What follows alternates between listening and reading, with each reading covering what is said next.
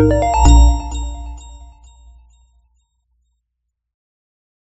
following up on what we just saw in that slide show on Pilgrim's Progress, I thought we could have a brief time thinking about how we can hold fast until the end.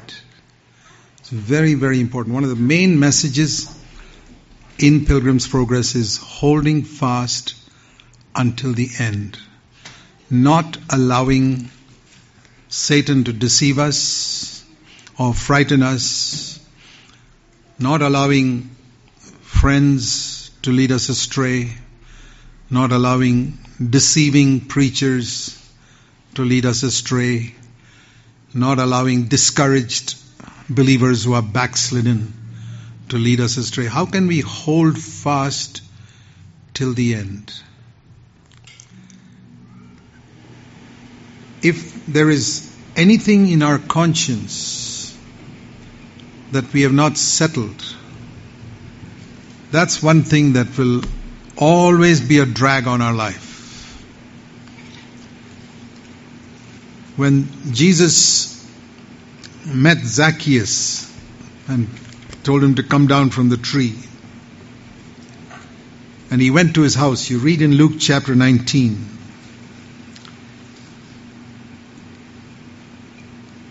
Jesus was walking down and Zacchaeus was a short man. He climbed a tree to see him.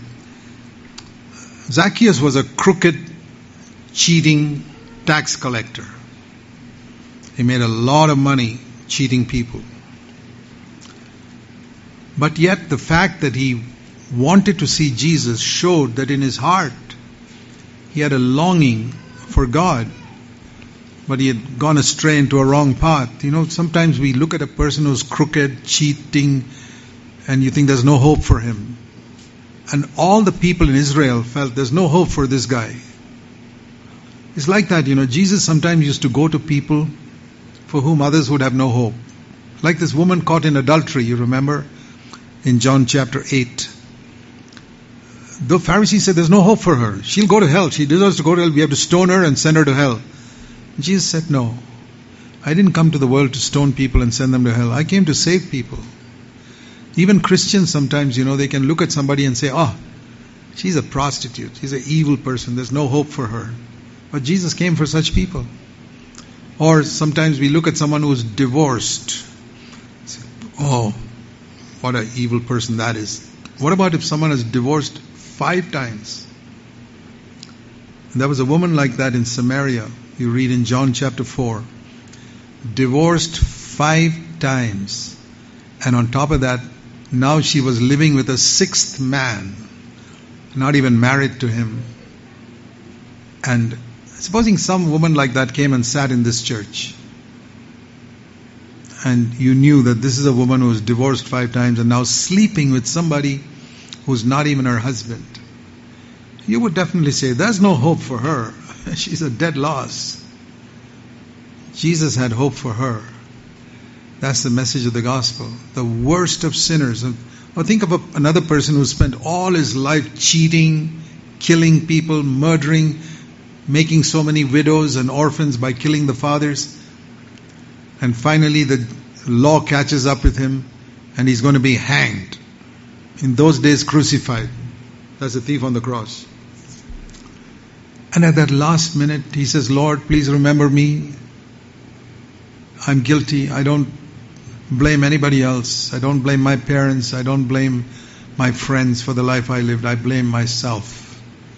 You know, the Lord is always merciful to someone who will take the blame himself.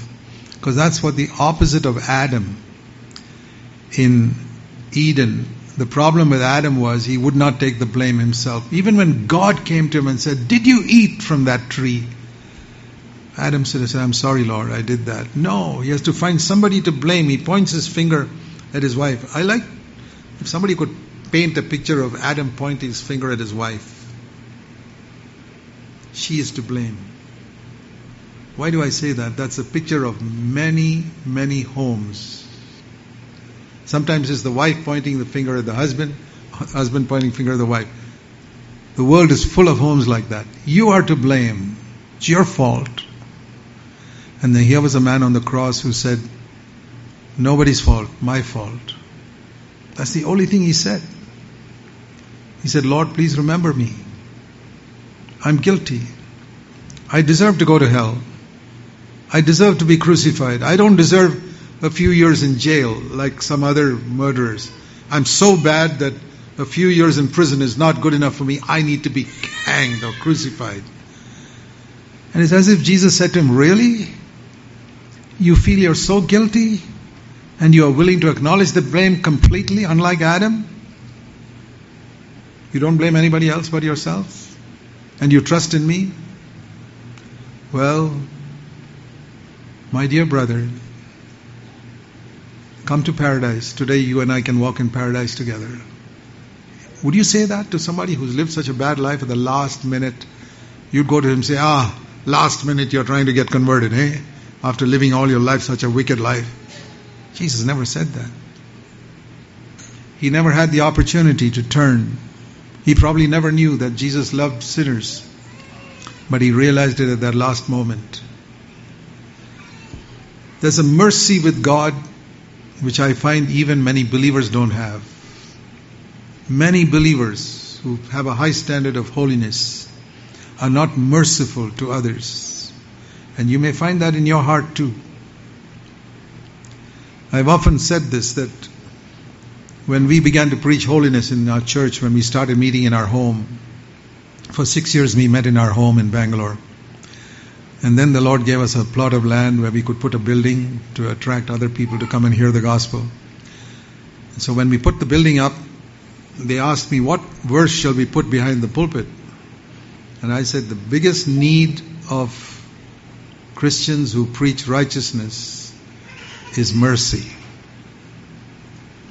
So I said, put this verse behind the pulpit so that everyone who comes to this pulpit to preach holiness will remember it.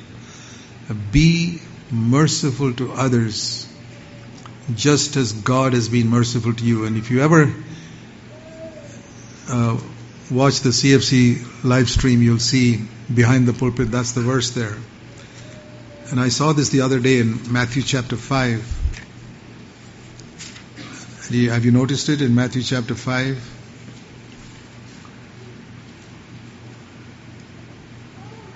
Matthew chapter 5, verse 6. I hope this is where many of us are. Hungering and thirsting for a holy life. Matthew 5, verse 6.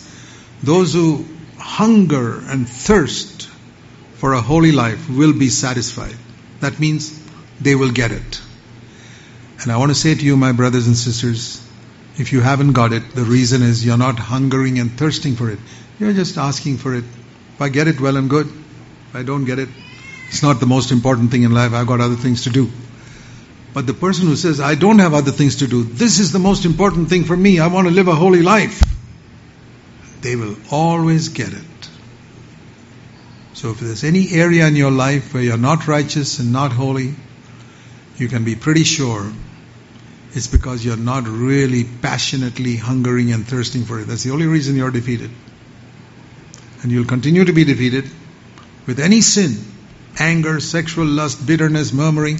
You will keep on being defeated till you say, Lord, this is the most important thing for me in my life. I hunger and thirst for it. Then you'll get it. It says here, they'll be satisfied. So once you come to that holy life, what is the next thing you need to learn? Go to the next verse. Be merciful. That's the very next verse. Because once you get this righteous life, you can become proud. I got it because I hungered and thirsted. Look at these other people defeated by sin. And you can be unmerciful to people. That's not going to help them.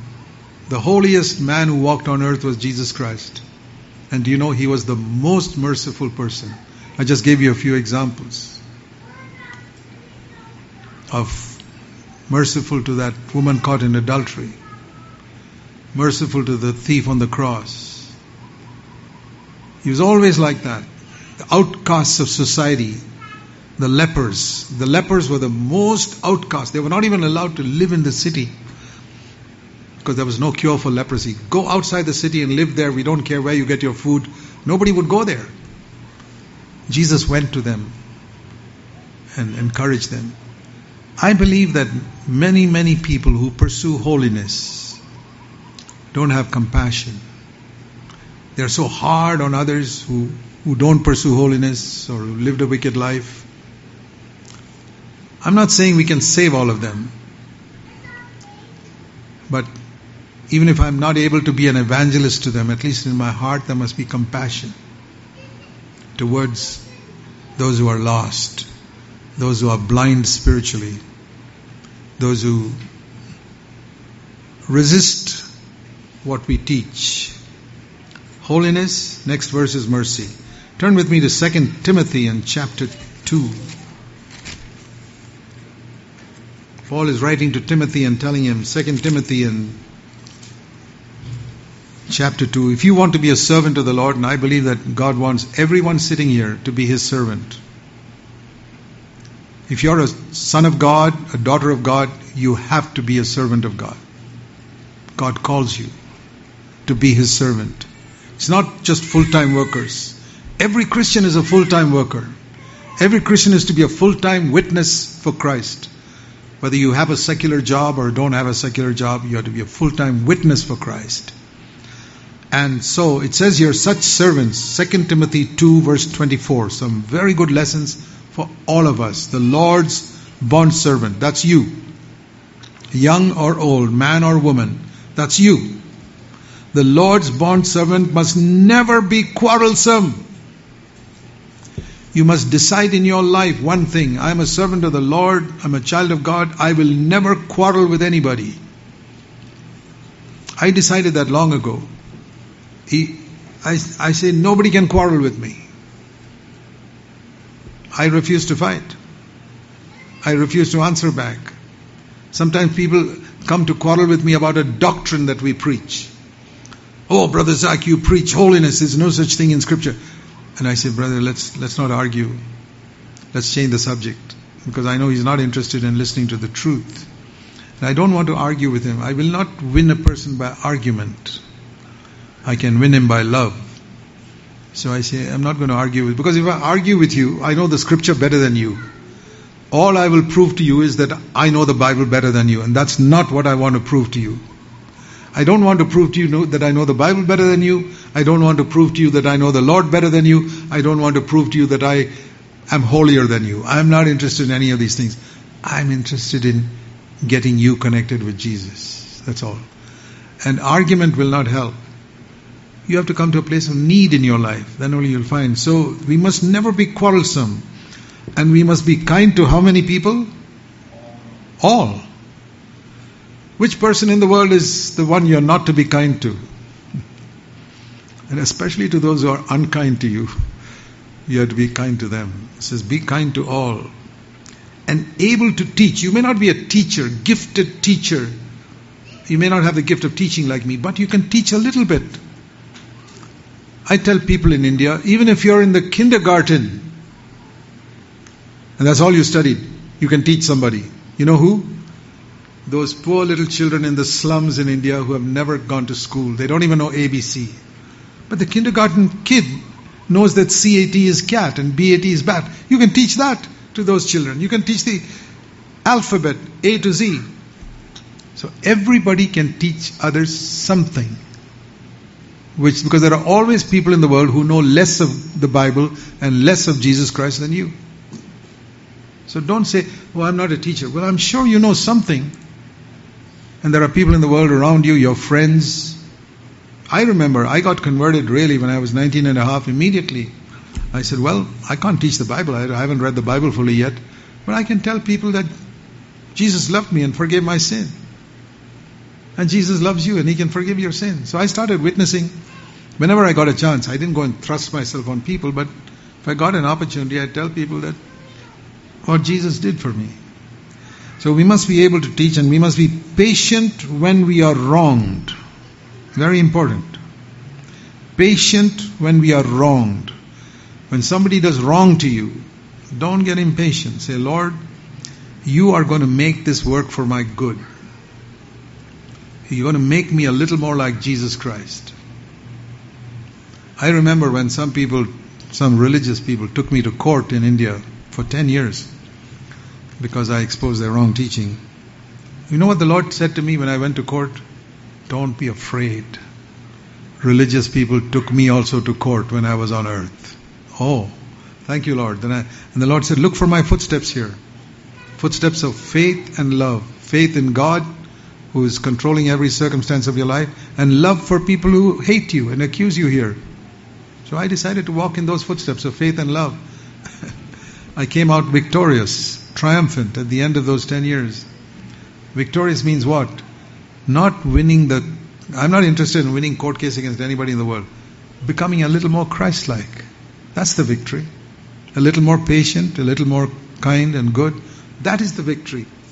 I never want to win over another human being. I want to become more like Jesus. And that's the victory. So, gently correct those who are in opposition. Patient when you're wronged. Gently correcting those who oppose you. Not correcting them in anger. Not telling them, hey, you don't know the truth. Gently. Very, very important.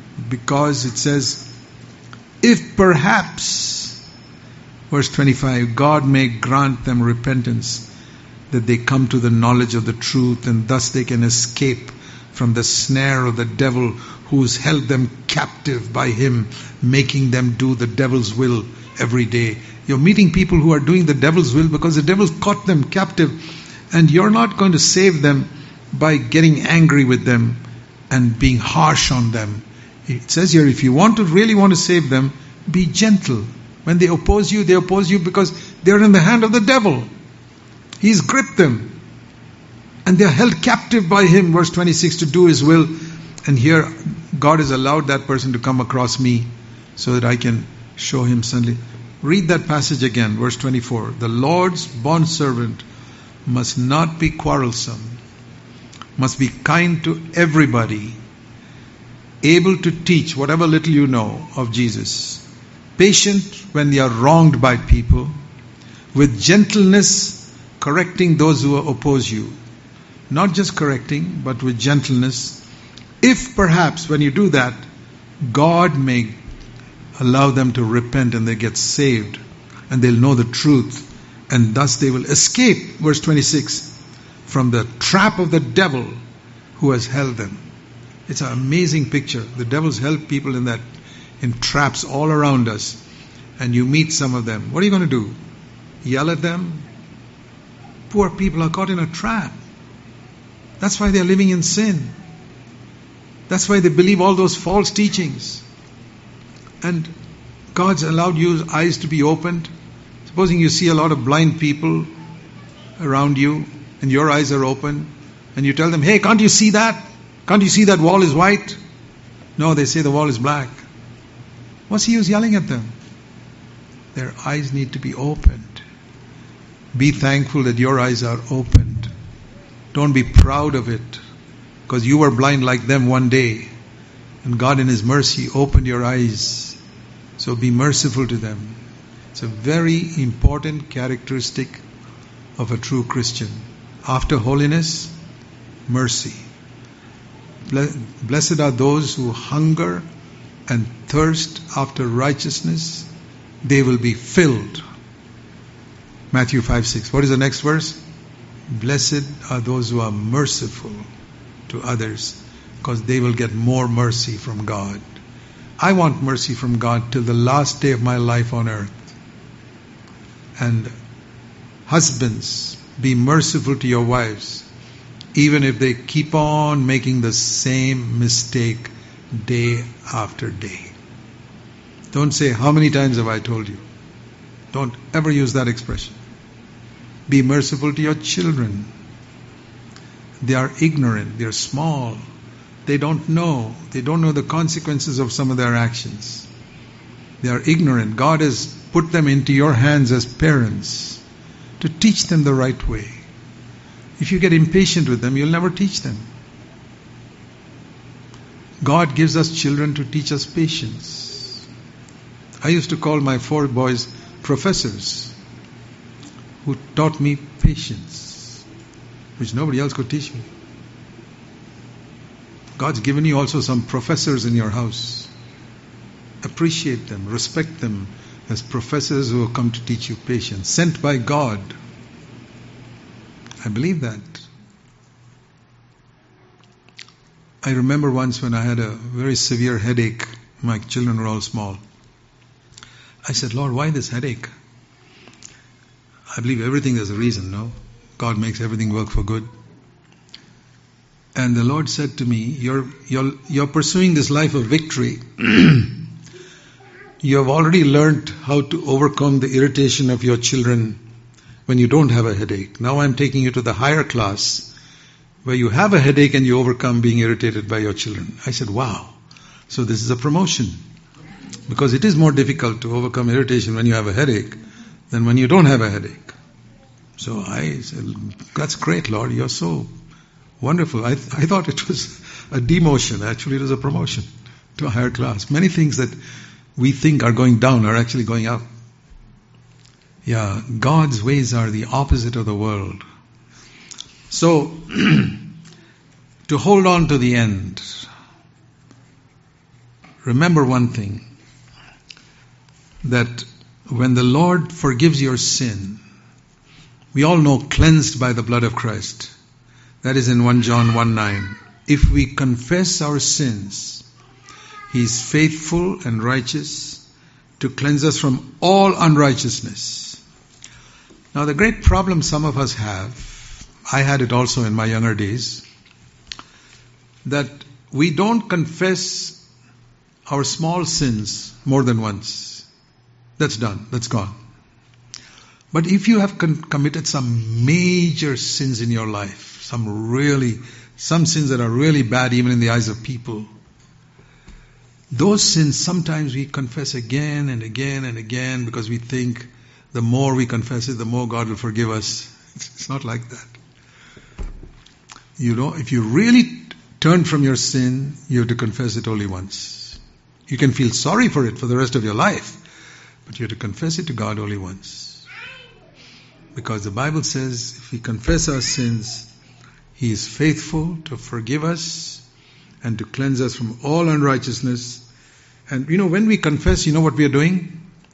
We are bringing something into the light. Something we had hidden in the darkness. Confession is bringing it into the light. Lord, I'm not going to hide it anymore. And it says in verse 7, if we walk in the light, we have fellowship with God. And the blood of Jesus cleanses us from all sin. Every sin that you bring into the light will be cleansed immediately. It's only the sin that you hide, that you don't confess to God, that will never be forgiven. But it'll come up at the judgment seat. And then it'll be too late. It'll be too late if we wait till the judgment seat for our sin to be exposed. We must confess it now. Lord, I'm sorry, I did that. I kept blaming somebody else, but Lord, I blame myself like the thief on the cross. I'm guilty. You'll be forgiven immediately. Bring it into the light. Don't blame your wife like Adam blamed. Don't blame your husband. Don't blame your neighbor. Don't blame somebody else in the church. Don't say this happened because he did like this. The moment you say that, I did this because he did like this. It's like little children. He hit me first, so I hit him back. As long as you continue like that, I'll tell you, you'll have to face a lot of sins at the judgment seat of God. It's better to get rid of it now and say, Lord, I don't want to hide anything. I want to bring everything into the light. And I'm sorry, sometimes we are reminded terribly of the evil things we did. Thank you, Lord, that you've forgiven me. Not only forgiven, I'm talking about how to endure till the end. You must believe that you're forgiven. And also Hebrews 8, verse 12, the Lord says, I will remember their sins no more. Very important. I will not remember that sin anymore. God says, that thing you did, it may come to your memory. We can't help it. Our memory is not cleansed. You know that? It's our heart that is cleansed. Some people don't understand the difference between memory and heart. Because you're reminded of a past sin, you say, oh, I still remember that. Of course, you'll remember that till the end of your life because your memory is not cleansed yet. It'll be cleansed one day when Jesus comes back. But your heart is cleansed right now. God says, I don't remember it. And I believe in my heart that God doesn't hold it against me. For example, the thief who died on the cross. If you meet him in heaven, you ask him, hey, did you murder a few people on earth? He said, oh yeah. I feel sad that I murdered so many people. He remembers it. But he has no guilt about it. But he said, thank God the blood of Jesus cleansed me even from that. So, memory is not something that we have to feel guilty about. If we have really, honestly turned from our sin and confessed it, it's gone. God says, I will not remember it. The other thing we must remember, first, we are cleansed in the blood of Christ. Second, God says, I will not remember it. One more thing. Romans chapter 5. I'm telling you how to hold on till the end, like the pilgrim, to reach heaven's gates without falling away. Romans 5 and verse 9. We are justified by the blood of Jesus Christ. Justified is a great word. It means two things. Where have we come so far? My sins are all forgiven. Number one. God does not remember my past. Number two. That itself is great. Now we go to step 3. Justified means just as if I had never sinned. Isn't that great? Just as if I had never sinned in my life. I'm 79 and a half. I've never sinned in 79 and a half years. Do you feel like that about your life? That you've never sinned in your whole life? You say, well, not so sure. That means you don't believe that the blood of Christ has justified you. You believe it has cleansed you, but it's not just as if you had never sinned. Oh yeah, I did. Amazing the power of the blood of Christ. And the next level is justified means more than that. It means not only I've never sinned, which is a negative thing, but a positive thing. The word just is from righteous. Just means righteous. Justified means righteous. So I've been righteous all my life. Not just that I've not sinned for 79 and a half years. I've been righteous 79 and a half years. That's what the blood of Christ does for me. And I want to say, I believe the word of God. That doesn't make me take sin lightly. No, not at all. It makes me take sin more seriously because I say, Lord, I think of what you suffered on the cross. Every drop of blood from your body flowed out when you were pierced and the sword pierced your side. The blood flowed out. There was not a single drop of blood left in the body of Jesus when they took him down from the cross. Did you know that? There was not a single drop of blood. All that blood. There's a verse in Leviticus 17, I think it's verse 11, which says, the life of the flesh is in the blood. The life of a man is in the blood. You can cut off a man's hand, he can still live. You can poke his eyes and blind them, he'll still live. You can cut off his legs, he can live. You cut off his shoulders, he can live. You can pull out many parts of the body from inside. Anyway, some parts of the body from inside, they can still live. But if you drain out the blood from his body, don't cut any part of his body, just drain out all the blood from his body, he cannot live. Even though he's got all his hands and legs and eyes and everything, when the blood goes, his life goes. The life of the flesh is in the blood. And when Jesus shed his blood completely on the cross, he was pouring out his life completely for us. That's why we got to take sin seriously. I often meditate on the cross. I'll tell you that, honestly.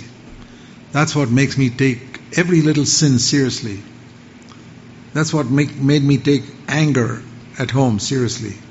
Or discouragement and murmuring, complaining seriously. Lord, you had to die and shed your blood, pour out your life for this. I want to hate it, I want to hate it, I want to hate it. So, we are thankful for the blood of Jesus cleansing us. The Lord does not remember our sin anymore. And the blood of Jesus justifies us, declares us righteous. This man is righteous, has been righteous, just as if I had been righteous all my life. And when we have that type of confidence, we endure till the end. The devil cannot condemn us.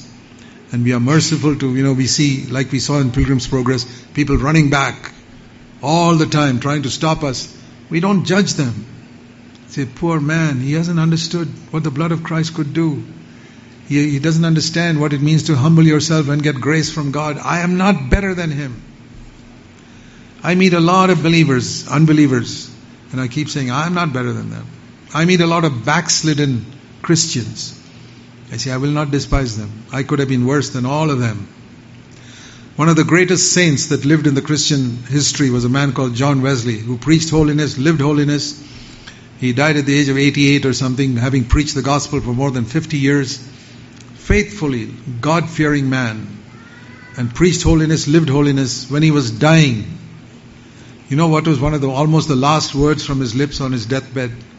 He told the friends around him, I am the chief of sinners, but Jesus died for me, and therefore I am entering his presence. This man who lived such a holy life for so many years, when he came into, finally as he was approaching heaven, he said, there's only one thing that can take me into God's kingdom. Jesus died for me. That's why he would never despise others. He never despised people who were sinful. He kept his standards. He didn't join up with other churches or other people who didn't preach those high standards, but he never despised them. He didn't join them, and he did not despise them. Some people, when they hear we don't despise them, they go and join them, and then they become compromisers themselves. No. We have to stand true to the things we have heard. We must fellowship with those who preach godliness, but we must not despise people in any other group. So if we have this attitude, because I believe that many people fall away because they despise others, or they think they are better than others, and things like that.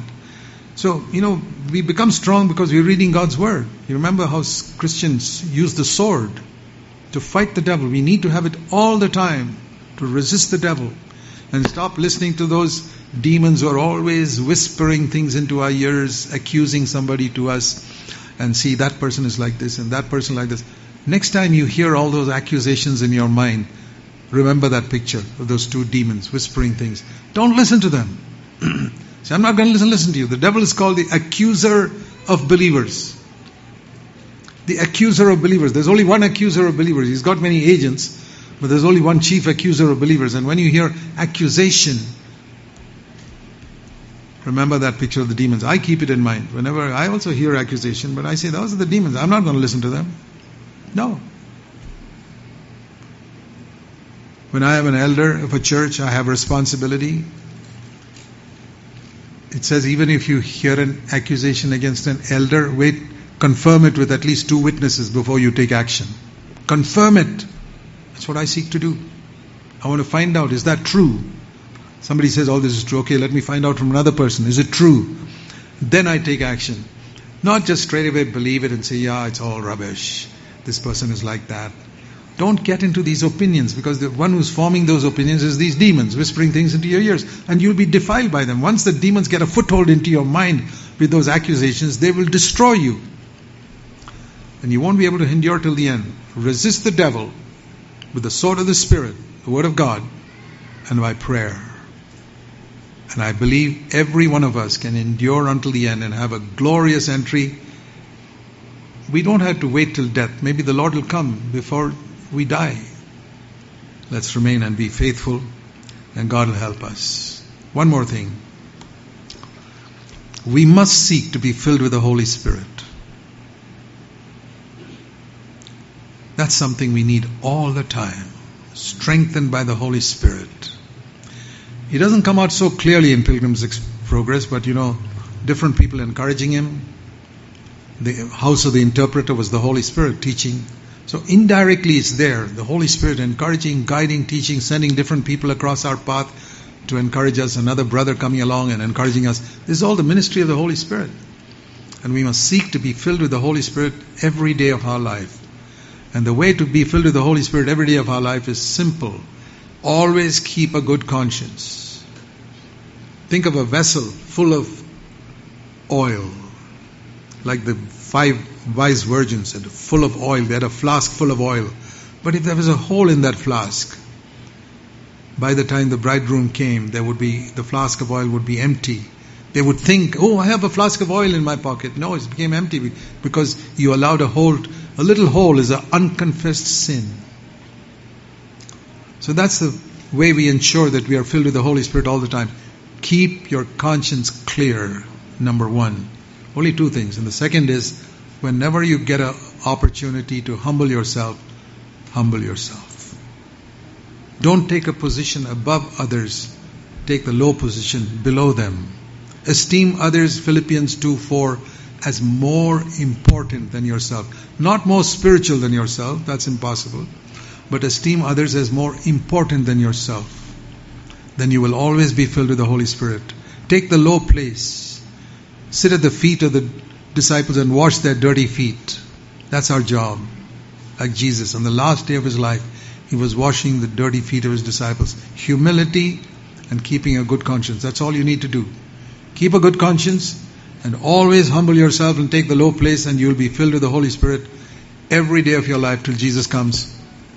And if you have the assurance that you're cleansed from all sin and you're filled with the Holy Spirit, I tell you, we will all endure until the end.